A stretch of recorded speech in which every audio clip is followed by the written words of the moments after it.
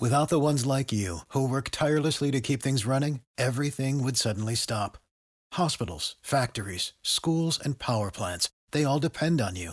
No matter the weather, emergency, or time of day, you're the ones who get it done. At Grainger, we're here for you with professional-grade industrial supplies.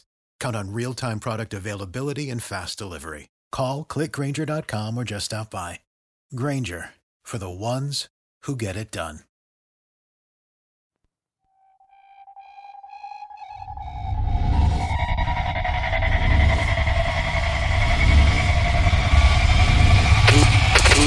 Never quit. Team Never Quit Radio.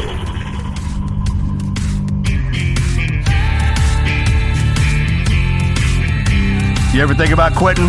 It's the combat of life, hammering the snot out of you. Well, stand by, dig in deep, and get ready to get fired up with us.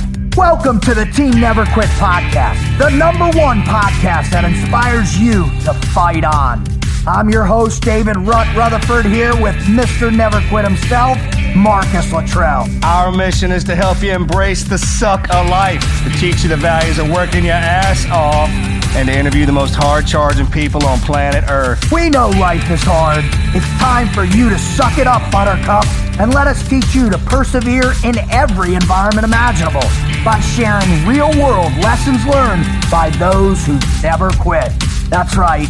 It's time, Marcus, for us to help them defeat the negative insurgency in their lives. You fire me up. Are you ready? I'm ready. Let's roll. Let's roll.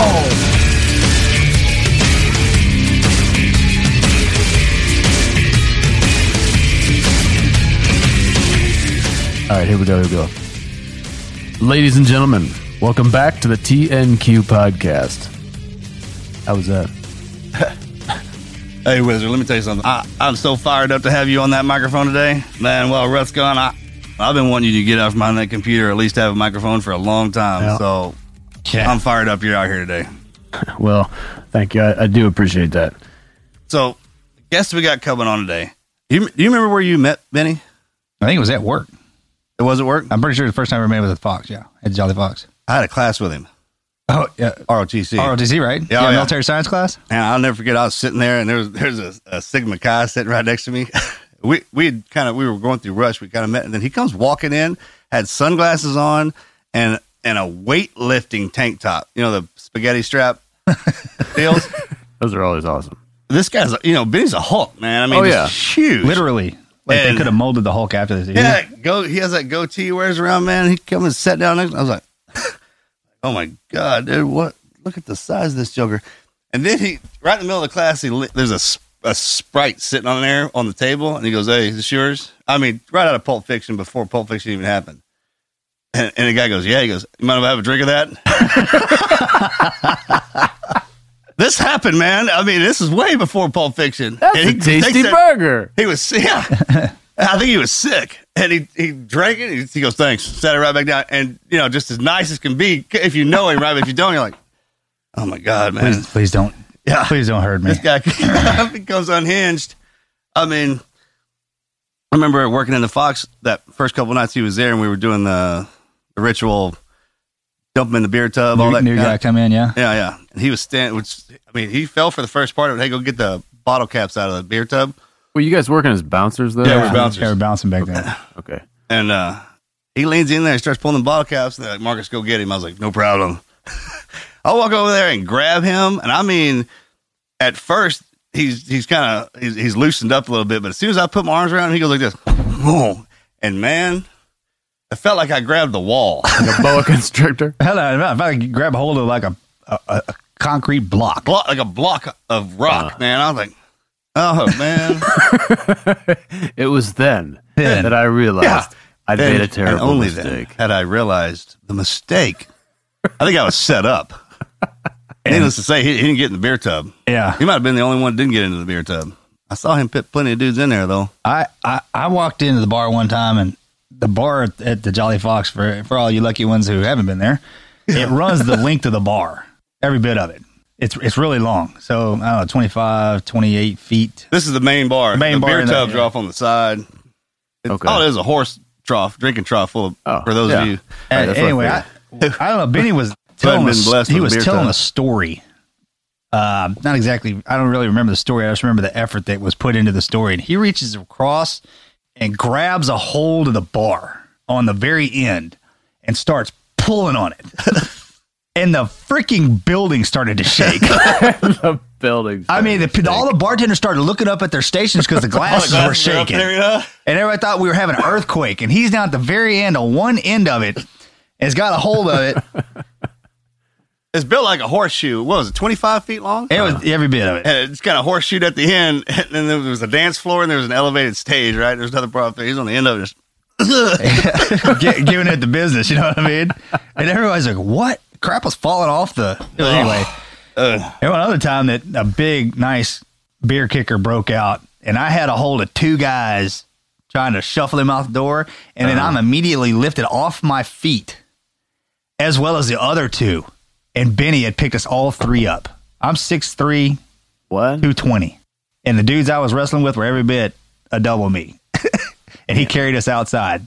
That's how impressive of a human being. Yeah, we're about to introduce y'all too. But he's not the only one of your, y'all's friends that have done something particularly interesting. I mean, he went on to. Oh, played. We'll get into that in a minute. No. We've got career as a trainer. Everyone around us has done something remarkable. We got a world superbike champion in the family. A lot of guys own their own businesses. So, we grew up were all brothers, and they go into family businesses. The Rooney's, Albrights, Thornberries. I mean, you just keep going down, and then you had us. We were the littlest. We weren't the youngest though, but we were the littlest. And the older guys, I mean, it's kind of one of those, they picked on us and pushed us around, but they didn't let anybody else do it.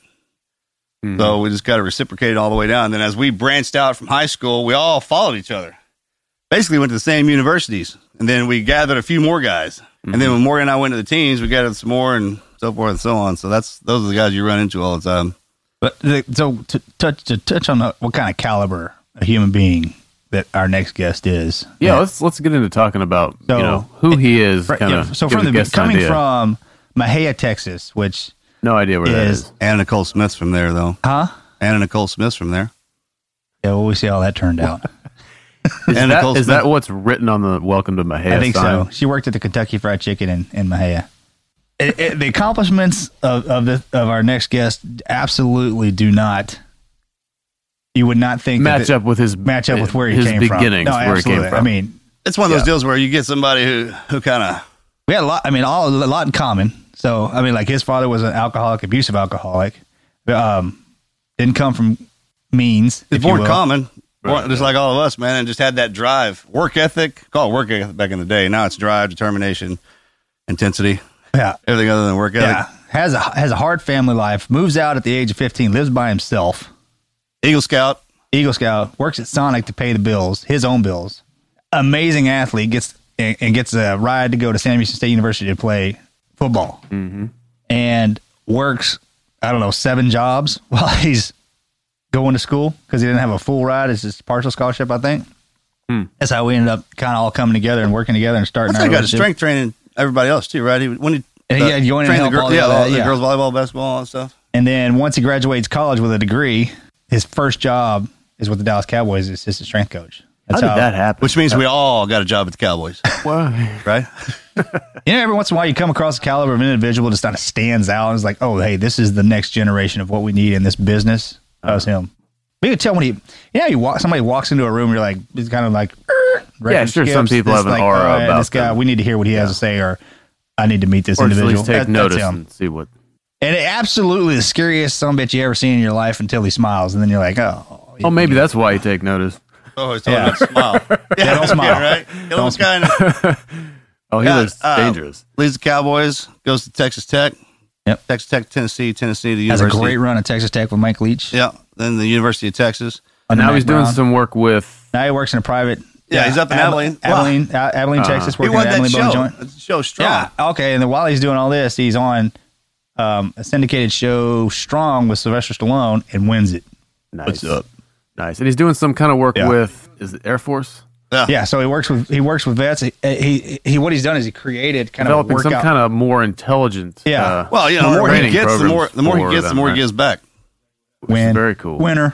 The more he learns, the more successful he is, the more determined he is. Beautiful the more wife, he gives back. twin boys, and a lovely daughter. actually adopted their daughter. Gorgeous. Yeah. Really? Gorgeous family. Amazing. Great. Awesome. I mean, just, I mean, Mojo named one of his sons like, after hey, him. You need somebody like this in your life. You know how people have like, oh, this is the greatest individual, this, that, and the other, greatest individual we ever met. Yeah. So this is one of the ones like a Clint Bruce. It's hard to have a bad day when he's around you. Huh. Like well, you're dealing with somebody who can exist in everybody's kind of reality. I mean, he can get along with you and you and you and you, and then he can, if you tell him what you do for a living, and then, he can motivate you to do that. He's kind of one of those guys. Awesome. Yeah. Well, I'm motivated to hear from him. Yeah, right. I know. Let's get him on, man. So let's do it. You ready? Yeah, let's do it. Can't wait.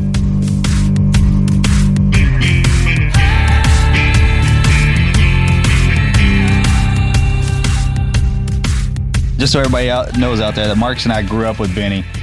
He's absolutely one of our closest brothers and friends.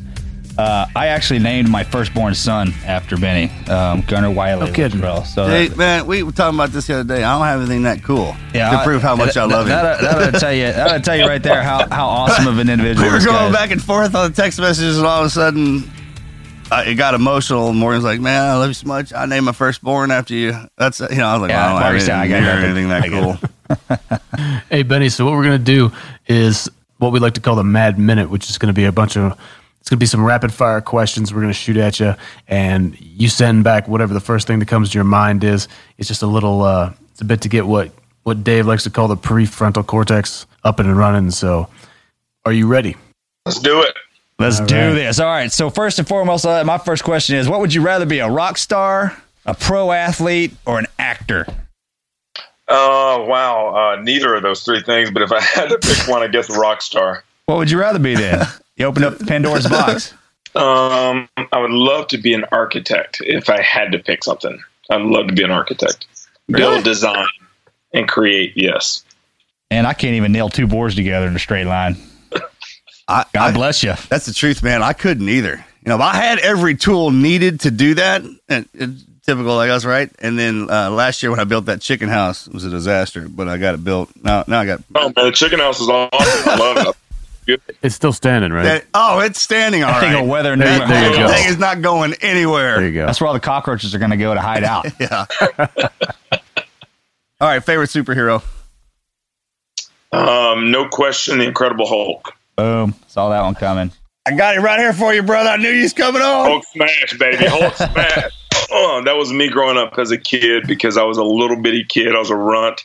And so being picked on by my brothers and my cousins, I would kind of get in that little ball and turn into the Hulk. And, everybody would just run for cover when I did that. So the Hulk was kind of my guy. Just so everybody out there knows, and Benny actually has the same physique as the Incredible Hulk right now. It's embarrassing. So none of us grew till later. Yeah, when we're all hanging out at the swimming pool, Benny takes his shirt off. We all put 3 layers of clothes on and go back inside. I can't believe how little we were as opposed to what it is now. Right, it's unbelievable. All right, I got one for you. What's give me a bucket list item that you haven't accomplished yet? Climb Mount Everest. Boom! We're doing that together. That's one of mine too. At 50, right? When we turn 50, doing it. I'm doing it. I don't know why we have to do it together. We're doing it together. We're talking about that earlier when we're still trying to find these reasons to prove that we're hard. If we go up on Everest, man, there's a pretty good chance we're going to lose something. And I'm not talking about a piece of gear, a flashlight. I'm talking about a toe or a finger or an end of my nose. Yeah, man. All right, it is worth the toe. Yeah, it is. That's why I'm running this 100-miler. Then after we've already discussed it, after the 100-miler, Everest. We're going to start with like McKinley or Denali. I'm going to complain the whole way up. All right, first car. First car, I had a 1967 Chevelle. It was my dad's. It was a 2-door. It was sweet. Boom. Loved it. That's a great 3 way on the to tree. start out. Yeah. It was awesome. I don't know if anything was better than the 4Runner, bro. The 4Runner. I was going to say, man, I love the 4Runner. Oh, man. That was like the coolest car in college. The 4-banger was awesome. Yeah, the 4-banger was great, man. It was a great car. I don't know how that thing hauled. Didn't have enough wheels. It had enough stamina to haul us around, though. Yeah, we had a couple good cars through those college years. It was awesome. Where's the red truck? The red sled, sled, dude, and the goat. Goat and the red sled. God, collectively together, I think that if you put all those trucks together, the total cost would be like $1,200. Oh, it wouldn't be that high. All right, if you could be president for a day, one thing you would do. President for a day, one thing you do. Oh man, I would do my best to find everyone that hurts children and hurt them. You know, there's so many crazy people out there that do so many crazy things to kids, and you know, those are just the most despicable people on the planet. So if I could figure out how to fix that in a day, I would. Yeah, that's the thing, purge. Man. We could do the purge in 24-hour time period. Absolutely. Everybody thinks all the people who abuse the women and children are tough and mean. I mean, they're cowards, dude. They're the weakest of us. That's what's so freaking upsetting, man. Don't get me fired up. I got one. Should Texas be its own country? I already know the answer to this question. Absolutely. Yes. All right. Favorite movie character you like to play out in real life? Man. Man, that's a tough one because I'm a movie guy. I know. Armageddon, like Bruce Willis. Saving the first world. for that one. That means that we would get to go up in the shuttle. Yeah. I like it. I think I'm Yes. And so you guys make it back. I don't quite make it back. taking it for the team. Harry, no. Taking it for the team. Who's up? Wizard, you got one? Yeah, if you could give truth serum to anyone for 10 minutes, who are you going to give it to? Oh, say Jen. That's what I said. Don't say Jen, man. She is full of truth anyway, as it is. Probably I would have given it to my mother, you know, because she was so honest and so beautiful, and she protected us. So I'd actually like to have asked her some questions that I know she lied to me with like good intention growing up. So God bless her. Very interesting. Yeah, it is. Thank you. God bless her. When you realize that's happened, right? When you become a parent and you see something happen, you wait a minute, I did that same thing. My mother, she lied to me, man. She did it for the right reason. I get it.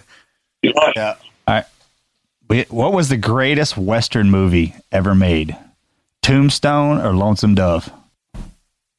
Oh, wow, man, you'd put me in that one. I would have, if you were said my choice, I would have said Big Jake by John Wayne. But since you didn't ask me what was my choice, I would have to go with Tombstone. It's just iconic for our generation, right. You know. So it's a loaded question, right? He asks you your favorite, and then he gives you the two you pick from. Yeah, I should. You know how I should have said? I was like Lonesome Dove, great or the greatest movie ever made. Both are all incredible and awesome. So I would say that because I watched both of them yesterday. Popped into my head. All right, brother, that's a mad minute, man. Good job. We're all warmed up and ready to go. And what we like to do is when we kind of the concept behind the podcast, Team Never Quit, man, is we bring amazing people on, such as yourself, and let them tell their story, their greatest never quit moment, and how they kind of struggled through that and what they did to get through it, and lay that out so the people who are out there listening, man, they're a lot of times they're in the same situations that we were in coming up, or it might be a different situation, and the outcome will probably almost be the same, right? And having people such as yourself coming on here and just laying that out and simplify it, man, helps people in ways that we couldn't even imagine. So if you could, man, could you just tell us your greatest never quit story? I would say my greatest never quit story is still going on right now, you know, because just like you guys both, like we grew up, we had a tough upbringing, we had a tough life growing up, but our life still isn't over. I mean, we're still having to fight and push for our families and create and earn and all those things. So I don't think our never quit story will never end, because that's just the men that we are, that we want to be great for our families and leave a great legacy. So starting off, I was a little poor kid, didn't know I was poor, had no idea until I was about 14 that we were poor. Grew up in a little town called Mahia, Texas. It was tough because my dad was an alcoholic. He was just a mean guy for about 12 to 15 days out of the month. And he would have been meaner all 30 days out of the month if he'd had more money to buy more. So that's really not funny, but you got to laugh because Mark's and I grew up in that too, so you have to laugh at it. For the ones who work hard to ensure their crew can always go the extra mile, and the ones who get in early so everyone can go home on time. There's Grainger, offering professional-grade supplies backed by product experts so you can quickly and easily find what you need. Plus, you can count on access to a committed team ready to go the extra mile for you. Call, click Grainger.com, or just stop by. Grainger, for the ones who get it done.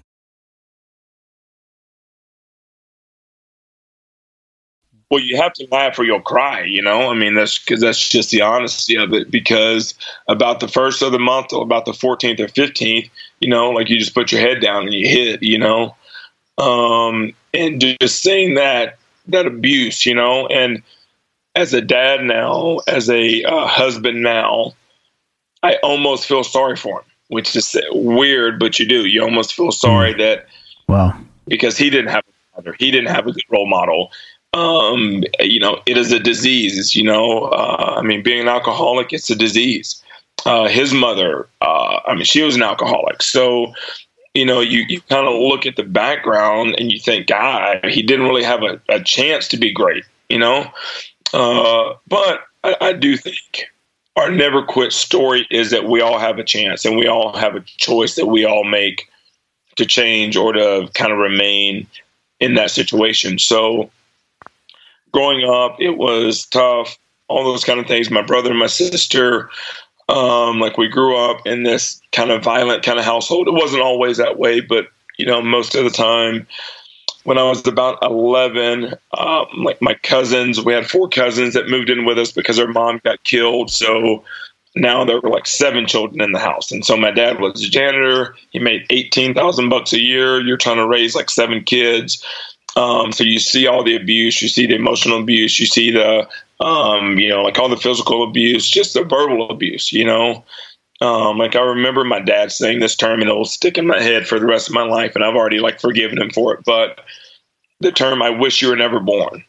Yeah. And I mean, I can't imagine saying that to my sons right now or like my daughter, that I wish you were never born. You ruined my life. I wish you were never born. So to hear those things, how do you cope with that? You know, I think God builds us all differently, gives us different like coping like mechanisms. So he gave me that mechanism to put those things in a box and put it in the back of my head and never think about it again.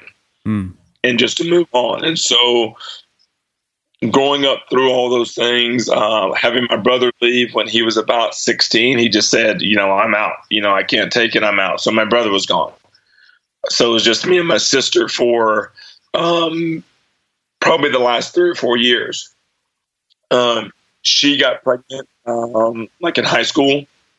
So she had a daughter. She had my niece. So my sister goes to college. I raised my niece for a year.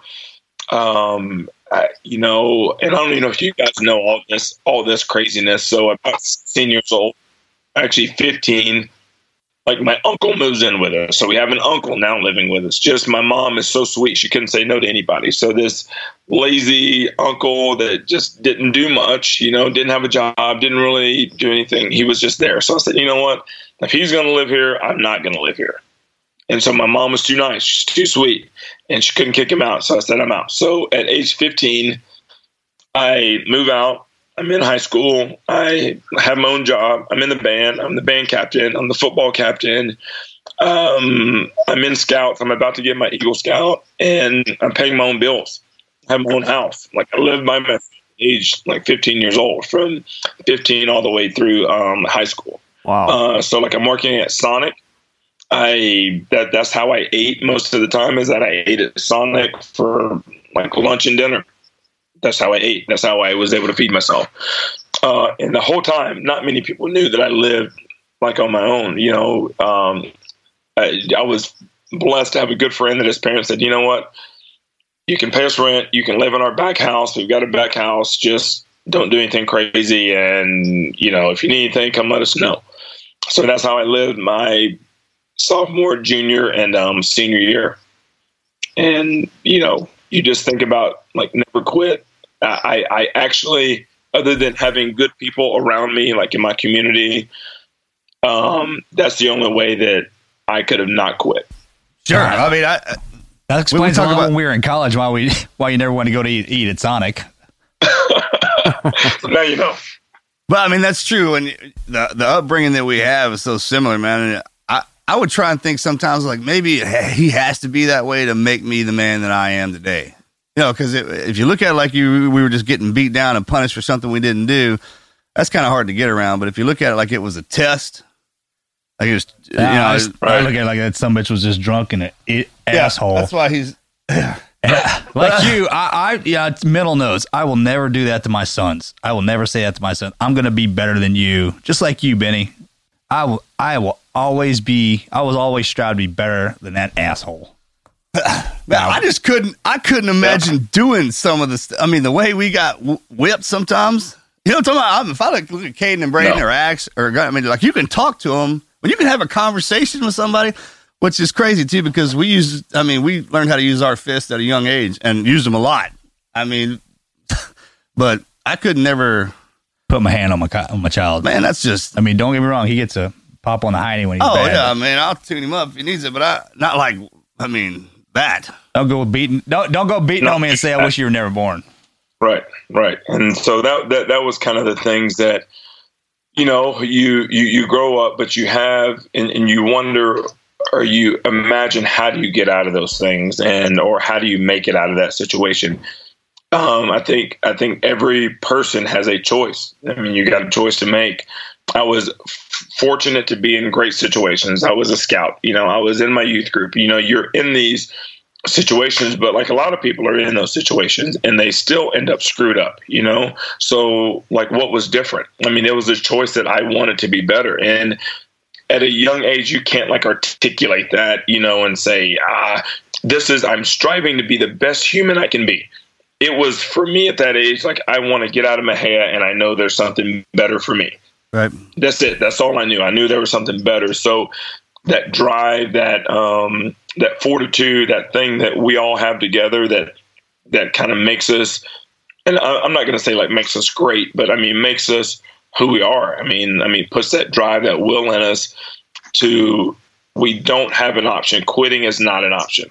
Like giving up is not an option. Failure is not an option. You know, I will be the best father. I will be the best husband that I can be, because I saw it like modeled like the wrong way.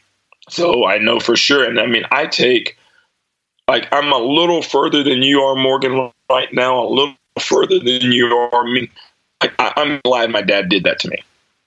I'm glad, because if he wouldn't have done it, like maybe I would have taken it for granted. So I know for a fact I would be that way with my kids. And so if that's what I learned from him, because he was terrible and he was a jerkwad most of the time, and I learned that I will not treat my kids like that, and that is meaningful. Every word I say to them holds value. Then, crap, you know what? I'm tough enough to have like handled like the beatings. I'm tough enough to have handled all the verbal abuse. I am. I mean, I'm tough enough. I handled it. Carry my family. Yeah, I give you kudos, because Mark, you and Marcus are on the same playing field right now. Y'all forgave the old man, move forward on that. I hadn't got that point yet.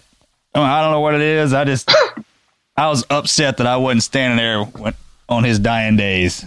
Well, I mean, you look at, like, we just don't think about it. Push past it and learn from. See, that's the biggest problem, is people like always dwell on the bad stuff that they've been through as if they had to live in that every day. You just had to survive that moment. And once you have, it makes you stronger. Like, that's what I can take. I mean, it's one of those deals we got in. We linked up, and all of our friends, our crew started running around together, and we all worked together. That's, to me, that was my life, right? And then if you go back, we had to go back home to the bad situations. That was kind of like the job. I mean, in our, you know what I mean? We ended up building our dream family.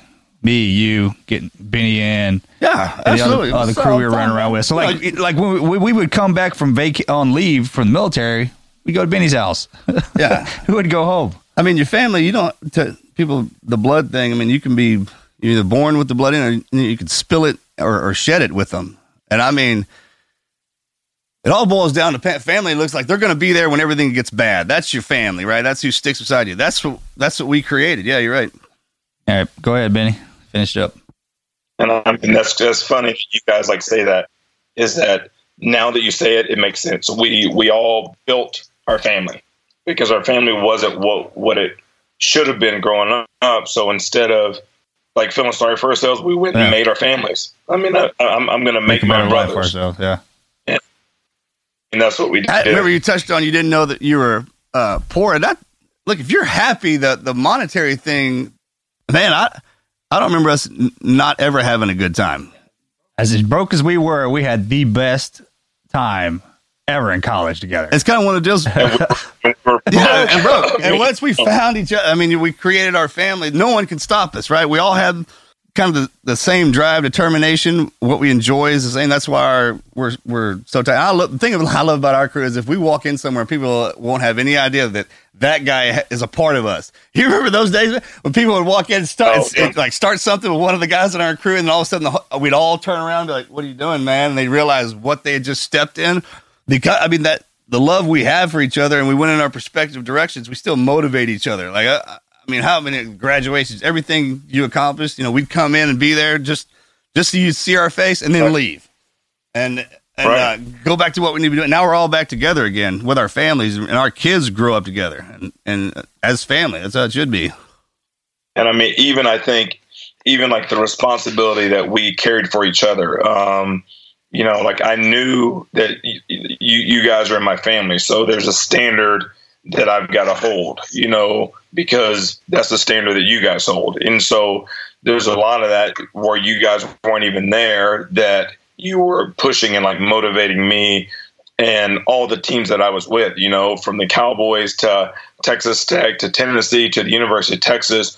All those teams got pushed and like motivated because of like you two and like your standard, because that's the standard that was set. So I wasn't going to let anything less than that come through, like in my coaching and all those different things. So even that aspect, man, just the standard that was set for our crew, man. I mean, it's a pretty high standard to be in that crew. It is, right? That's funny you say that, because Benny, so for everybody out there, Benny graduated before we did and went straight to the Cowboys, which we'll let him get into that here in a second.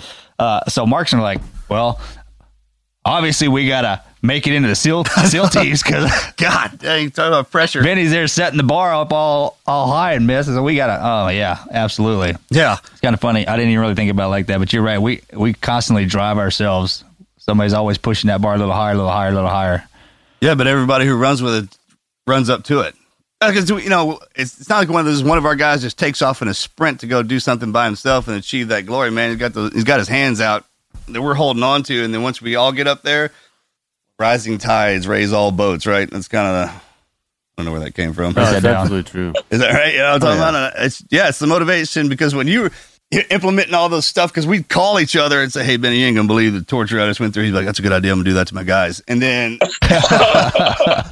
yeah, that's what we did today in training. Oh, it's a great idea. He called up. He's like, "Hey, give me a good." I was like, "Oh, I gotta go, man. They just pounded us on this one, bro." And then vice versa, because the life that I lead now as a speaker started because of you. Because when you brought me in there to talk to the boys, it all started right there. Somebody sitting in that room.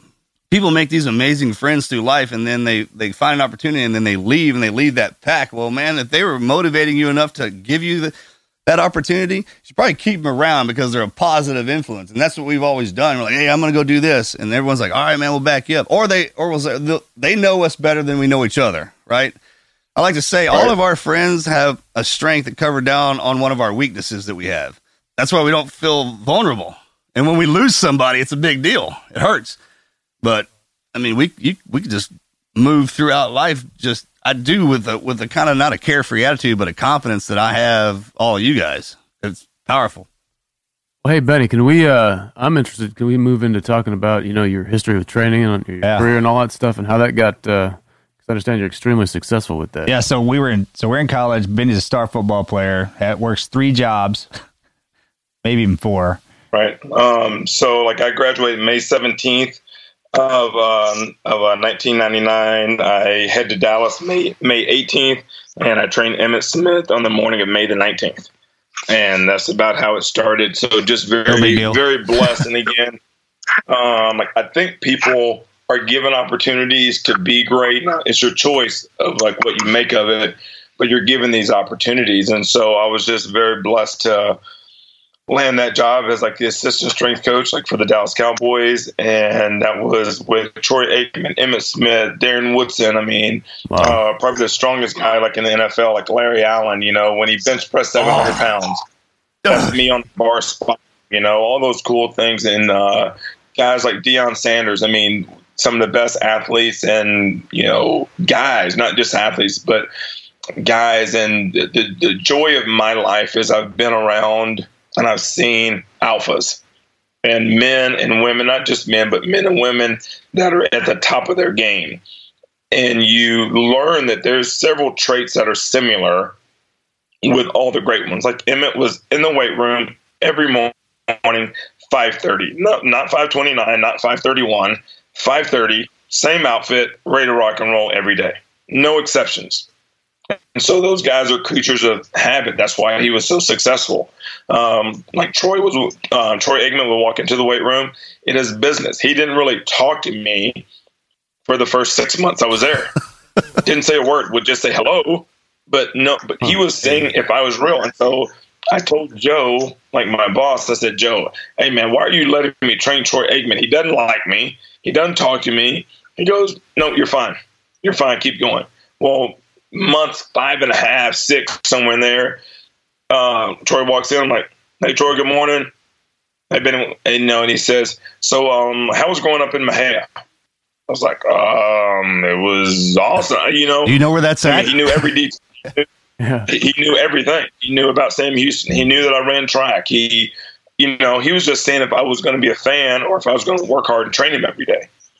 And so, stories like that with my days in Dallas that were awesome. And just, again, fortunate to, just like we talked about earlier, like we all know our strengths and we all know like our weaknesses like of each other in the group. Well, like my boss, like Joe Jurassic he's my mentor. That's my guy. And so there were several jobs over the years that would come up. Hey man, what about this job? Nope, that's not the one for you. And so you think, man, he just didn't want me to leave. Well, he was holding because he knew the one that I should have gotten. So when Texas Tech came open, he made the call because he was there before. He goes, yep, that's the one, go get it. So at age 26, I was a head strength coach at a Texas Tech University, like with Mike Leach and guys like Wes Welker, guys like Michael Crabtree, Danny Amendola, who just caught the biggest 2-point conversion in the history of all of football, right. In this Super Bowl. But again, 7 great years there, training great athletes, good young men. That was probably the best time of like y'all's career, which you didn't know that. But during my time at Tech, it really correlated with like your careers. Right. And so those guys got the best because I was getting the best from you guys. And I knew the standard, again, like we talked about, was high. So they got, the absolute, there was no, if you touched your knees and bent over, I was pissed because I knew what you guys were going through every single day. And then when you guys would come in and you were there and you would talk and those thanks to the team, they remembered those every word, so that was a great time to be at Tech and a good time for you guys as well. I loved you being at Tech.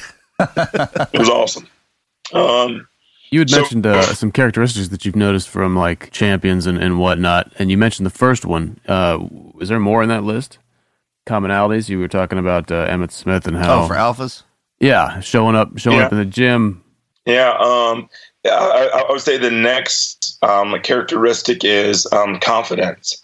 And it's a fine line between being cocky and careless and, being confident. And a confident person, like when you see him, when you talk to him, when you look him in the eyes. From the first handshake and the look in the eyes, you can read that and you can feel that. And all the great ones are the same.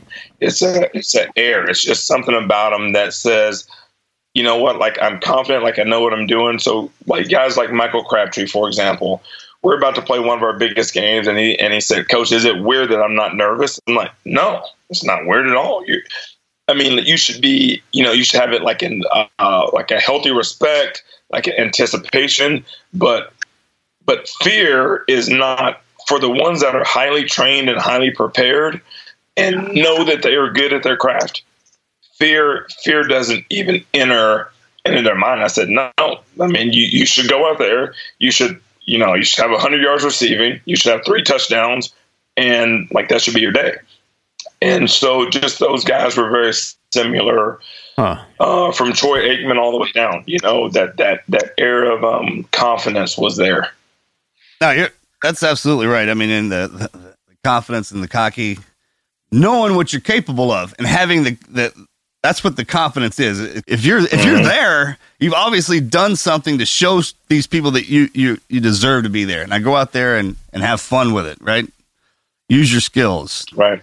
And then I would say another thing, like I like to watch guys that are great because they have a switch, and it's almost like a light switch. They can turn it on, they can turn it off. And because you got to reserve, and this is a funny story about Emmitt Smith. Emmitt would listen to gospel before the games. I mean, just kind of slow, kind of, when you see the young guy, he's listening to rap and rock and getting juiced up. I mean, 2.5 hours before the game.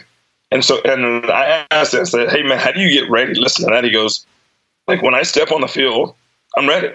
When I step off the field, I turn it off. I've got to reserve everything I have for the moments, for the moments that I need it.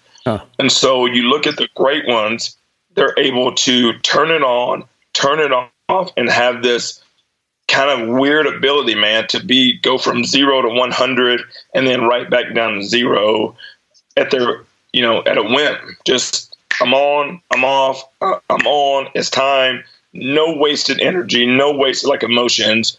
Just perform and then rest and recover. Perform, rest and recover. Well, that to me sounds like, mastery. Work on the fine tuning of the details of what it takes to get the job done, knowing exactly when you need to push and reserving for when you don't need to push. You know what I mean? And absolutely. That's what knowing. I mean, you know what kind of athlete you are. All the coaches, that's what they're great at seeing. And don't ever let anybody tell you what kind of athlete you are. You know what you are, right? And then go out there and perform. Even with the only thing about talking about the athletes, you got to think about in Benny's position, like us and the teams. You had to get up every day and earn your trident every day. That's what they said. No easy day was yesterday. Like I said, he had to be on the top of his game and know not only just the leading exercise physiology, but every single athlete that walked through the door was different. So he has to cater to every single person to walk through that door. And then some people can't do that. Obviously, Benny's great at doing it. Yeah, you know what? Greg Jackson, legendary MMA coach. He said he said pretty much exactly that right there. Yeah, otherwise, you're just going to, if you train all your athletes like you train one individual, you're just going to have one individual. You're going to have the same guy. And know who responds to what. Right. That's part of being a great leader as well. Good job, Benny. Yeah, Benny, outside of your own personal experience, you've seen a lot of athletes, obviously, in never quit kind of scenarios. Has that changed your perspective? Has it modified it? Or do the people, or do the athletes that come to you already, they're so elite, the ones that are coming to you, they're so elite that, well, that's not in your wheelhouse at all. They've already developed that. That's not something that you deal with. Well, just like we talked about, if you are one of the greats, you understand that there's a continued never quit attitude. There's a continued mastery, as you said, of that skill set, because just because you are great today, that does not mean you're going to be great tomorrow. And so there's a consistent grind to be great. So the best people that I've been around, and not just athletes, the best people that I've been around, they understand that they are never done. You never have all the answers. You never have it all figured out. You're always grinding and trying to get to that, squeezing blood out of a turnip, if you will. I'm trying to get the best out of life, out of the exercise, out of whatever scenario that is. So I think you can always, it doesn't matter how great you are at your craft, you can always get better. Absolutely. Absolutely. Fact. Period. Right. Very rarely do you combination. Very rarely do you have the natural God-given person with the intangible, I'm going to work harder than anybody. And I'm just like you guys, like on the teams, like how many guys walk in there that can run, a sub 5 minute mile and also have the innate leadership abilities. I mean, like you do. I mean, think about how hard you guys had to work, and you were already talented, and how hard you had to push. And I remember the stories you guys tell me of just the runs. I mean, all the discuss. I mean, I'm going to put out, and there's no option. So think about you guys were talented going in, and you were still able to push. So it is very rare to find. I mean, rare guys. It's like finding a unicorn, man. The person that can push. Yeah, no doubt. I mean, Buds is the proving ground for that, right? Yeah. I mean, we can all think of that super athlete or whatever his resume was, and you're like, my God, this guy is here in the class with us. And then he's gone. He's gone. Well, he didn't have it upstairs. Yeah, and then you remember the guys they had to be towed on the swims, and they had to be pushed in the runs and all this stuff. Right here. Those quiet ones that came from those guys. absolutely nowhere. Yeah. They have dumped twice as much energy into getting through that evolution as you did. And you're like, wow. I see that I can give more. He's pushed me further and made me realize what you need each other. I think God puts each type of person on the planet because they need each other. You need that guy with that special talent to show guys who don't have it what you can achieve. And then the work ethic, vice versa. I'm the first guys. They mustered us in the pit for the height line. There was a dude there. He was jacked. Like a bodybuilder. I was like, oh, right there. That guy's I'm going to stand next to him. He's going to make it, dude. It just looks like a seal. First 5 minutes. Oh, man, dude. Gone. Just gone. And then it's the dude over there in the corner that's just, you're like, oh, man. Like a grenade, right? And we were talking about that. The difference when we graduate, what is height?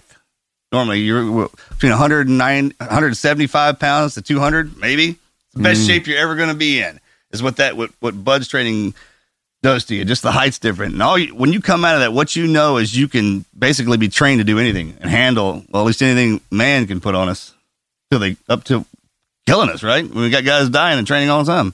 Yeah, it's kind of like the same concept as high school. I mean, at least in my perspective, a lot of the stuff you learn in high school is just training you how to learn. And then I suppose if you move on to like education beyond that, you're actually then being trained in something useful. And I think Buds was sort of the same way that you're talking about, where it's showing you what you can do. I mean, you don't really learn hard skills in Buds. You pick that stuff up later. I mean, that pipeline continues for another year and a half, 2 years, before your operation. Well, once all of us can dream in our head of how powerful we can be, how fast we can run, how, what we can accomplish, right? And then when you're going through training or when you're doing what Benny does, once your body catches up and you can actually do something that was in your mind you couldn't do previously, that balance, man, that's a force that can't be reckoned with, man. You're like, wow, I can do that. Well, let me see if I can do this. I was going to touch on something you guys told me that I thought was awesome. And we probably took it from somebody. Buds. I thought that was it's probably stolen. We probably stole it from somebody. Plagiarism. Which I love, because that's the sign of a good leader, man. Find good things and share it. You guys told me Buds was not the hardest thing that you went through. No. That it only began after you got out of Buds. Yeah, we stole that line. They told us. And so, yeah, true statement. That's what was cool. What we were just talking about is that mental preparation where it's cool when you get to what you're talking about, Marcus, where you get to that confident level. I've trained hard enough. Now let me see what I can do. That's what you guys did out of Buds. That's what my guys did out of off season. So now you get into the season, man, it is limitless. I mean, you feel limitless because there's nothing that the opponent is going to do to me that my coach hasn't put me through, and I survived and I made it on the other side. There's nothing that the bad guy's going to throw at you guys that your instructors didn't put you through times 10. And so that I thought that was a cool, when you guys were talking about that earlier, it just made me think about when you guys told me, because I thought, yes, you guys made it. I was at the graduation, Buds is over. Oh man, you guys are SEALs. It's awesome. And you're like, let the games begin.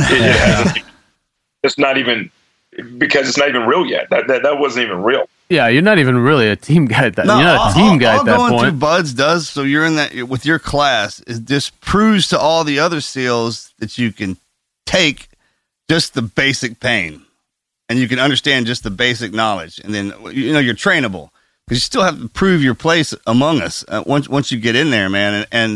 But that's the drive. You get in around all those guys. We've all been through the same thing, officer and enlisted. And when you go through, just to kind of back up a little bit, the reason the bond's so tight with football players, when you go through that chaos and that pain that most normal people don't go through, and with those guys, and they're still there beside you, and they help alleviate the pain in some way, whether it's a laugh, a joke, or they're just sitting there taking it, kind of with that dumb look on your face, like we all have, like no one can be in as much pain as I am right now. And then you just kind of roll your head over, and this dude's making his face like, oh yeah, that dude's suffering, man. So it creates, that's where the bond comes from. And you're right. That's what, I think I miss the idea of being a Navy SEAL more than I would actually miss it, but I do miss the guys, right?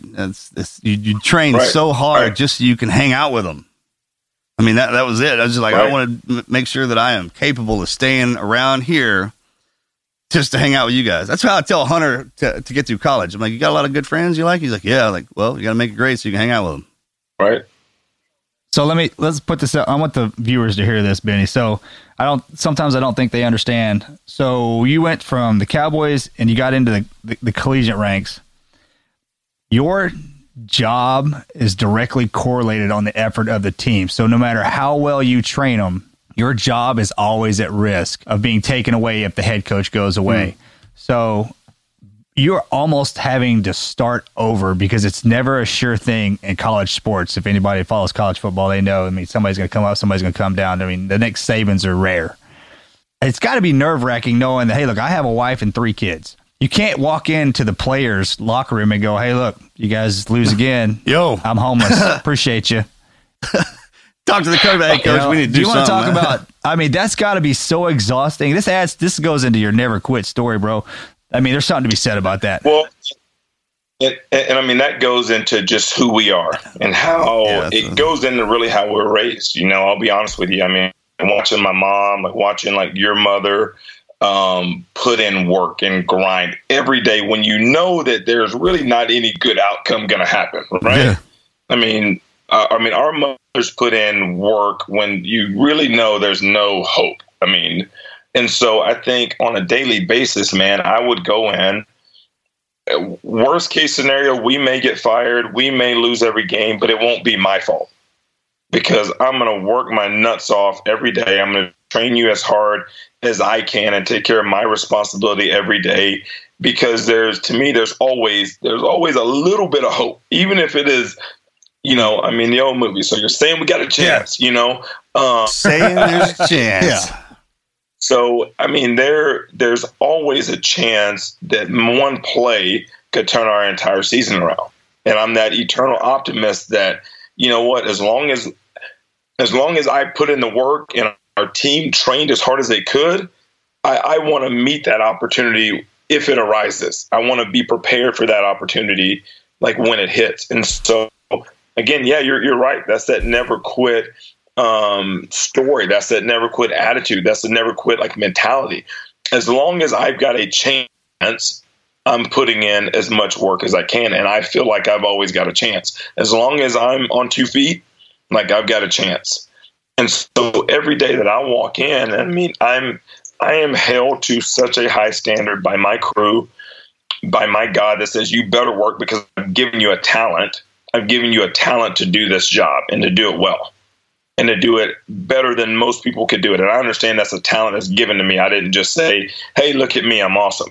And so I think what you're asking, truly what you're asking, Morgan, is that there is no option, man. There was no option. Not with the crew that we hang out with. Mm-hmm. Not with our families counting on us. And it's not a matter of, if we don't win, my kids aren't going to be able to eat because guess what happens? If I get fired, guess what's going to happen day 2 after I'm fired? I'm going to find something else to do because my crew says never quit. Yep. My crew says when you said that, Here we go, sled. Sometimes you gotta, despite what's going on outside around you, I mean, like, control what you can control, and I mean, you hear it all the time. And I think sometimes people outside of us, and even like the listeners right now, there's things that are out of your control. They just are. There's nothing you can do about some of these external things that are going to happen to you. But what you can control is your attitude and your mentality and how you go about your business and how you wake up every day and how you go to bed every night. I mean, you're in control of your body and your mind. And so you have a choice, just like we did as kids. You have a choice to fight for yourself and fight for your life and fight for your rights and fight for things that you want to come and be better. Or you can choose the other way, but you have that choice. And so I was able to always draw our team in and put those guys' minds on what I thought they needed to be on and not worry about the outside. Yeah, I want our listeners to know again. So like, sometimes it seems like there's a perception amongst everyone else that if somebody's in a certain position, they were born into a family that got them to that position, or they were elevated there for some other arbitrary reasons. But nothing in his lineage would have said, hey, look, I'm going to be the strength coach for the Cowboys or the University of Texas or Tennessee. He went out, just like he said, it's your choice on how hard you want to train and drive yourself. And if you want something bad enough, go get it. Period. End of discussion. Never stop fighting for that opportunity. And here he sits today. Now you're saving the lives of vets, working with the veteran community. Yes, sir. I mean, we've gone from... Yes, sir. That's what's next. Yeah, go on that one, Benny. So we've been blessed with another great opportunity to contract with our Air Force and with our Army, and going out and just kind of helping change like training and physical training and what that looks like. And hopefully like working into the Navy soon. But just on a daily basis, what I do here, like in Abilene, Texas, is that we want our vets to feel like they've got a place to train and a place to go. We train our local like police officers and our local firefighters and like first responders, because to me that is our first line of defense, like in our community is. And I don't care what you think about the police and all those different kind of things. Like, I'm in a Citizens like Police Academy right now. And I love our police, and I thought I knew. I have no idea. So if you've never done that, for any of you listeners out there, if you've never gone through, and every city has it, they've done it since about 1980, like the Citizens like Police Academy. You go through, it's about 8 weeks long. It's amazing the things that you'll learn about your city and about what they do. So we help train those men and women because it's important that they get home at night, because every single traffic stop could be like life or death. Oh, yeah. Yeah, it's a perspective. It's the perspective. My brother's a law enforcement officer, and it's if you don't have some kind of window into how that works. We talked about this. Most human beings, especially Americans, don't like to deal with other people's crap. All right. And if you got somebody willing to get up every morning and throw on a uniform and a badge that identifies themselves as a person who deals with other people's crap, I mean, that in itself should be applauded. It is unbelievable. I did my ride along last week, and I mean, it's crazy, man. It is absolutely crazy. Jen is also my wife, Jen. She's in this deal with me, this academy with me. So she did her ride along 2 weeks ago. She had the cool chase where they're pinging the guy's phone and they're finding them, and it was awesome. And she's like, I'm going to be a police officer. And I had one where like I had two like young parents. They were both on, had warrants. They both had possession of marijuana. There's a 2-year-old kid, like Charlotte is the girl's name. I can't get her name out of my head. This 2-year-old baby girl was in the back seat, and that's what her norm is. And so she grows up with a perspective of the cops are bad because they took my parents to jail. No, your parents need to stop smoking weed, with you in the car. They would maybe not go to jail, and like pay their fines, pay their warrants, do all the things they're supposed to do. So I got that one where they had to call CPS out, and I mean it was just the most sad thing you've ever seen in your life. But so that's what we're doing, like locally, and pushing that program out to. Actually, we're trying to push it out like statewide. So I'm going to go speak to all the Texas like chiefs of police here next week in the Woodlands, and just pushing fitness is only a vehicle that gets you to a place where you have like clarity, where you're making great decisions, because the fit officer uses less force because he is what we go back to what we talked about earlier. They're confident. I don't have to draw on you. I don't have to taser you because I can manhandle you if I need to because I'm fit. So pushing that theme of like fitness and being fit for duty, that pushes out to, of course, like our veterans, and really trying to draw those men and women in, because I think with what like Morgan is doing, that cognitive, and you need an outlet, you need that physical to help that recovery process, like with the mind. Absolutely. I mean, it goes hand in hand. Yeah, look, it's one of those deals where if your life is a hurricane, if it's a storm, it's always chaotic, right? And that's what ours was. All of our lives were kind of hurricanes. It's a lot easier to control that when you have your good people around you that you love, that care about you, right? And that show you the path you're supposed to go on, and bringing what you're doing into your community, man. That's what it's doing. It's pulling the community together. And eventually what'll happen is if you get a face on everybody in your town, it's kind of hard to kill them, rob them, and do bad things to them if you know them. That was back, you go back far enough when everybody went to church. There was a reason behind that too. Community, right? Yeah, so everybody goes in, you know what everybody's up to and how everybody's doing. We like to isolate ourselves. Right. I mean, it seems like the more people think, more social media grows and we think we're connected. We're not. We're less connected. And we're going to get into that whole deal. But absolutely. And then I kind of like what you said there, Marcus, is that to me, the whole theme for me, like my never quit story, it all has to do with the people that I was able to have around me, and the people that, when you did want to quit, it was just not an option. And that goes all the way back to us meeting in college and, having you guys. I'm telling you, man, that you have no idea, even to this day, the impact you two had on my life and the standard of what we had. I'm telling you, I literally had no choice but to do my best because of you two. I had no choice. It was no option. You know what? That really is, from listening to this from the outside perspective, the big theme here is like, you can't underestimate that power and significance of the accountability that you get from the people you surround yourself with, and how that power forces you up. You understand, man, was saying that too. Pushes you up. Yeah, everywhere we go, man, in order to, I may be by myself somewhere, but in order to beat me physically, but to beat me mentally, you have to beat every one of these guys. And if we're together, you have to beat every one of us physically and mentally, no matter what we're doing. And that's it's going to be impossible. We can't even fathom. That's the strength. That's the cool part. You almost take it back to old school, like Thundercats. You guys remember Thundercats? I was watching that. We used to talk about that all the time. They were great. They were great on their own. They had their own strengths. But then when crap hit the fan, there was the only way to win is, hey, babe, we better come together. Boom, boom, boom. And you come together and you have this unbelievable, powerful being. And that's what we have, man. And, we're brought and pulled together like Governor Perry. I never would have met Governor Perry on my own.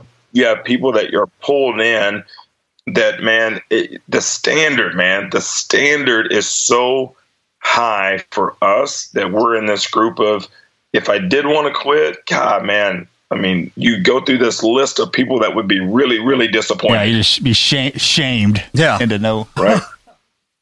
Well, hey, we really, really appreciate your time, and we just want to. We always ask. Yeah, at the end, we're starting to run a little long, but we always want to get a question out of somebody, and that's the 3 points of advice or even 2 things, 5 things. What was it? Dewey the other day gave us 7. 7. So lessons that, if you were just to pass on 3 things to listeners, something they can practically apply. Yeah. Points of advice. Dewey anything like choice that. A lot. That was his choice. You brought that up, Benny. Yeah, and that's come up several times a day already. Yeah, personal decision, responsibility, choice. I would say, like, one of my favorite quotes, I've got a couple, is just work hard and be nice to people. If you can do that, that will almost alleviate any issues that you're going to come up with in life. I mean, be the hardest worker in the room and treat everybody well. You know what I mean? Those two, they're almost so simple that they're hard, you know? Work your nuts off, treat people well. And even if they treat you wrong, you know, even if they treat you wrong, it's okay. I treat you well and I send you on your way, you know? And then, of course, being the hardest worker in the room, I tell like all my athletes that if you're the hardest worker in the room, or you're at least striving for that, then it will like alleviate any issues of starting, playing time, coaches treating me bad. No, I'm the hardest worker in the room, in any room that I walk into. So I think that's one of my favorite quotes. And then just, of course, you know, like we all have a choice. Every day that we wake up, you have a choice of how you're going to act, how you're going to respond, like what you're going to do. It is no one else's choice. It is only your choice. You can listen to all the podcasts you want. You can watch all the inspirational TV you want. You can read all the motivational books you want. But at the end of the day, you still have to make the choice to be great, to never quit, to be better than whatever situation that you're around. So it is your choice. So absolutely. That would be it. And other than my favorite quote, like I treat my body hard and I make it obey me, for once declaring myself not participant, I wish not be disqualified by reasons of my own negligence. So I actually have that tattooed on my arm because of Benny right there. Again, wow. I don't have anything that cool. That's how much I love that guy. Nice. So that's it. I mean, that's me, man. If I could put it in a little time capsule, I'd put those 3 things in there. And I think if you read those like in 10 years and 50 years, you know, if you read those in 100 years, they would all still apply. Yeah, stand that test of time. Right. Funny when you said be nice, it reminded me, just jerked me back to Roadhouse. So we all worked together at this this old honky tonk in a college town. And we had this old bro. We took, never mind. Yeah. I'll leave they that could go on for years of stories. All right, brother, man. That's all we got, dude. I can't thank you enough for coming on here and just love you, sharing your wisdom. Yeah, man. It's been an honor to grow up along with you. And hey, get down here this weekend, man. If the wife's bailing. Yes, sir. I'll do it. All right, brother. Love you. We're out. Thanks a lot. Love you. See you guys.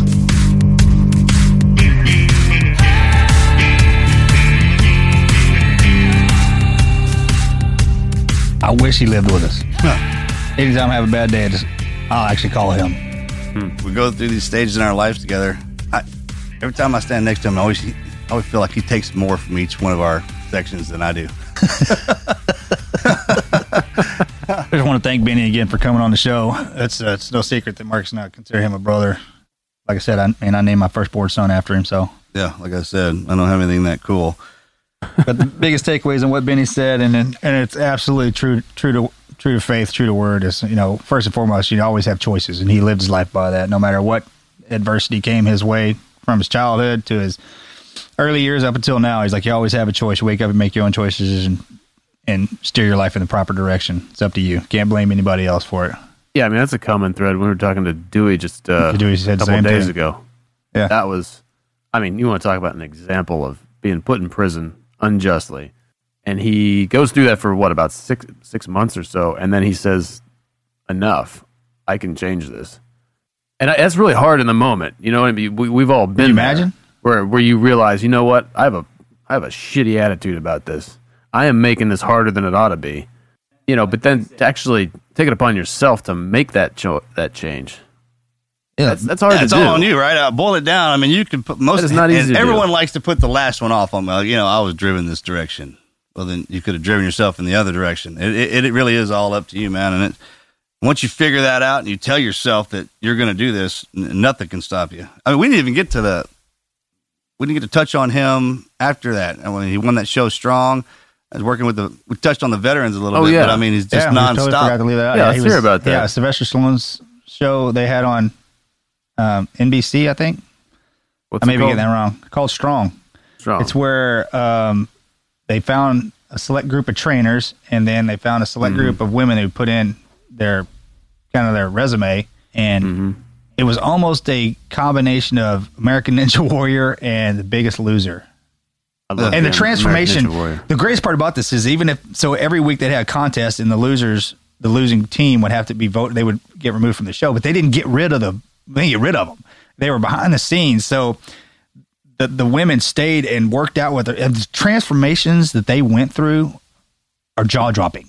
Really? I mean, like what? Okay. I mean, just most of them were overweight, out of shape, down on themselves, depressed, if you will.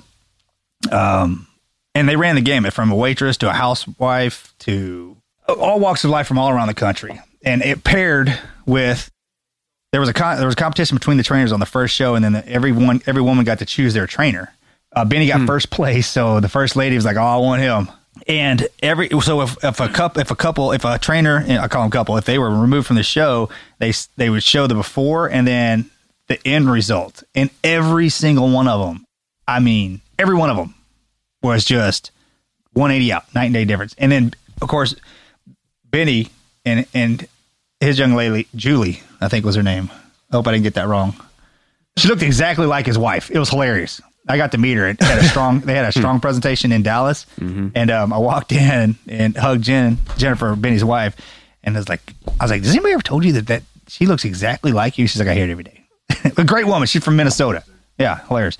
But he carried the load all the way, and the competitions were. It wasn't something that you'd naturally be good at. It was like an American Ninja Warrior. It's like doing spider walls and all this kind of stuff. But you had to carry you your have partner. no chance for you had to take your partner skills with to you. helping you out with this. Yeah, through the whole thing. So like Benny's obviously an Adonis, extremely strong, but his partner had to help him with everything. So you're only as strong as your weakest link, you know. Sure. Uh-huh. And it was an amazing show. Anyway, he got first place on that. Isn't it kind of amazing how that kind of thing shows you that what anyone's able to accomplish? Well, that's what I was thinking. You just have to get. I mean, in that situation, obviously you've got someone to assist you, but you commit yourself to making that change. And you said everybody on the show, to one degree or another, made a drastic transformation. Everyone, everyone absolutely did. Yeah, it just goes to show you that it's possible. Oh yeah, once you commit yourself, and then obviously with the show, it's a really good example of you. You don't have to be stuck in whatever it is you're in. If you want to get out of it, you don't get out of that rut you're in. You can. And it also shows that when we work together, we help each other out. I mean, people are proficient at something and somebody's not. You get together and you're all good at it. So those young ladies got a motivator with those coaches, and it helped them do that. So like we surround ourselves. Luckily in the teams, everybody's motivated. Mm-hmm. So if you're out there and you're, I would say, hey, find yourself that's motivated. Find somebody that's motivated to help you get out of that rut. That was another thing we talked about in the show is the power of the people that you surround yourself with and how they can push you up. Absolutely. Raise that bar, that accountability. Yeah, absolutely. To watch that transition of the young lady that he was training, there was an absolute turning point in the middle of that show where she went from, I can't to, oh yeah, I absolutely can. You remember what it was? I actually asked Benny that, and I asked her and Benny that at the same time at that presentation. And she was like, it's almost like I looked in the mirror one day after we had accomplished an arduous event. And I looked in the mirror one day and I was like, you know what? I saw somebody else. I saw what I can be. And then it was just smooth sailing from then on out.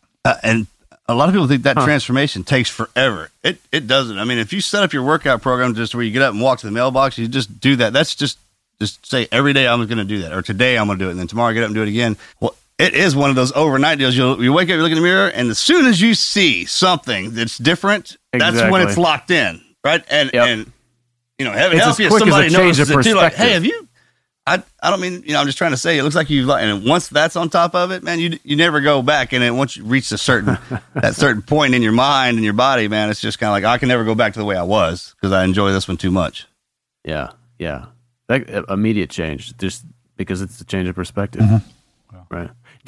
You said something the other day that was funny that really hit home with me. And everybody, you've always had that comment where some dude, from the team or something like that says something like, man, you losing weight? No, it's terrible. Horrible.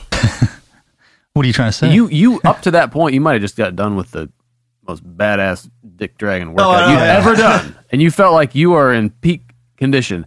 But as soon as that happens, your perspective just changed about yourself. Pull the plug right there, down the drainer, cork out the butt, blood flowing. Yeah, but that's a good point though. So when people when they work out and they read the magazines, like, I'm going to start working out, I'm going to start this diet. And then what's in their head is the end result. Like, that's what it's going to look like. That's what you're motivated. That's well and good. Absolutely.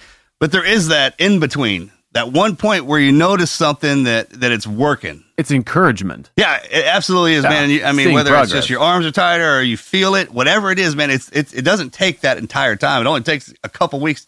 All you need is that little encouragement. You see that, and then it's on. And the rest goes. It seems like it goes a lot faster. All right. Well, love you, Benny. And so, I mean, as far as that goes, as far as Benny goes, man, he's just kind of one of those embodiments of everything you strive to be. And, great part about him, he's human, he makes mistakes. Pony's up to him. We fail in the open, and that doesn't discourage him. It shouldn't discourage anybody to make mistakes or to fail, man. That's what lets you know that you're trying hard. So, Benny, thank you for all those life lessons, man, and everything you've given us over the years. I'm going to close this out. I'm going to close it out by saying thank you to the good Lord for everybody coming back here and listening to this show, and all my friends and family, and to you, Benny, for all your guidance over the years, brother. We love you. Let me say something next, and then Morgan close it out. But I just want to say, Morgan, it's been good to be on the show with you. Thanks for helping us out while Dave's on vacation. Yeah, my pleasure. Thanks, Wizard. It's been a pleasure. And it has been my pleasure to be on the show. It's been a lot of fun, actually, talking to our guests, especially Benny. I love him to death. That's what I'm thankful for, to have him in my life. He's a true champion, and it gives me drive and purpose to see, try to keep up. And it's always good. It's healthy to have competition in your life. So like I said, we surround ourselves with champions, and Benny is definitely one of those guys. I'm thankful for my two young sons and my niece and nephew and my brother. God bless. That's all I got. Thank y'all for coming out and listening to us one more time at TNQ Podcast. And we'll see y'all next week. We're out. We're out.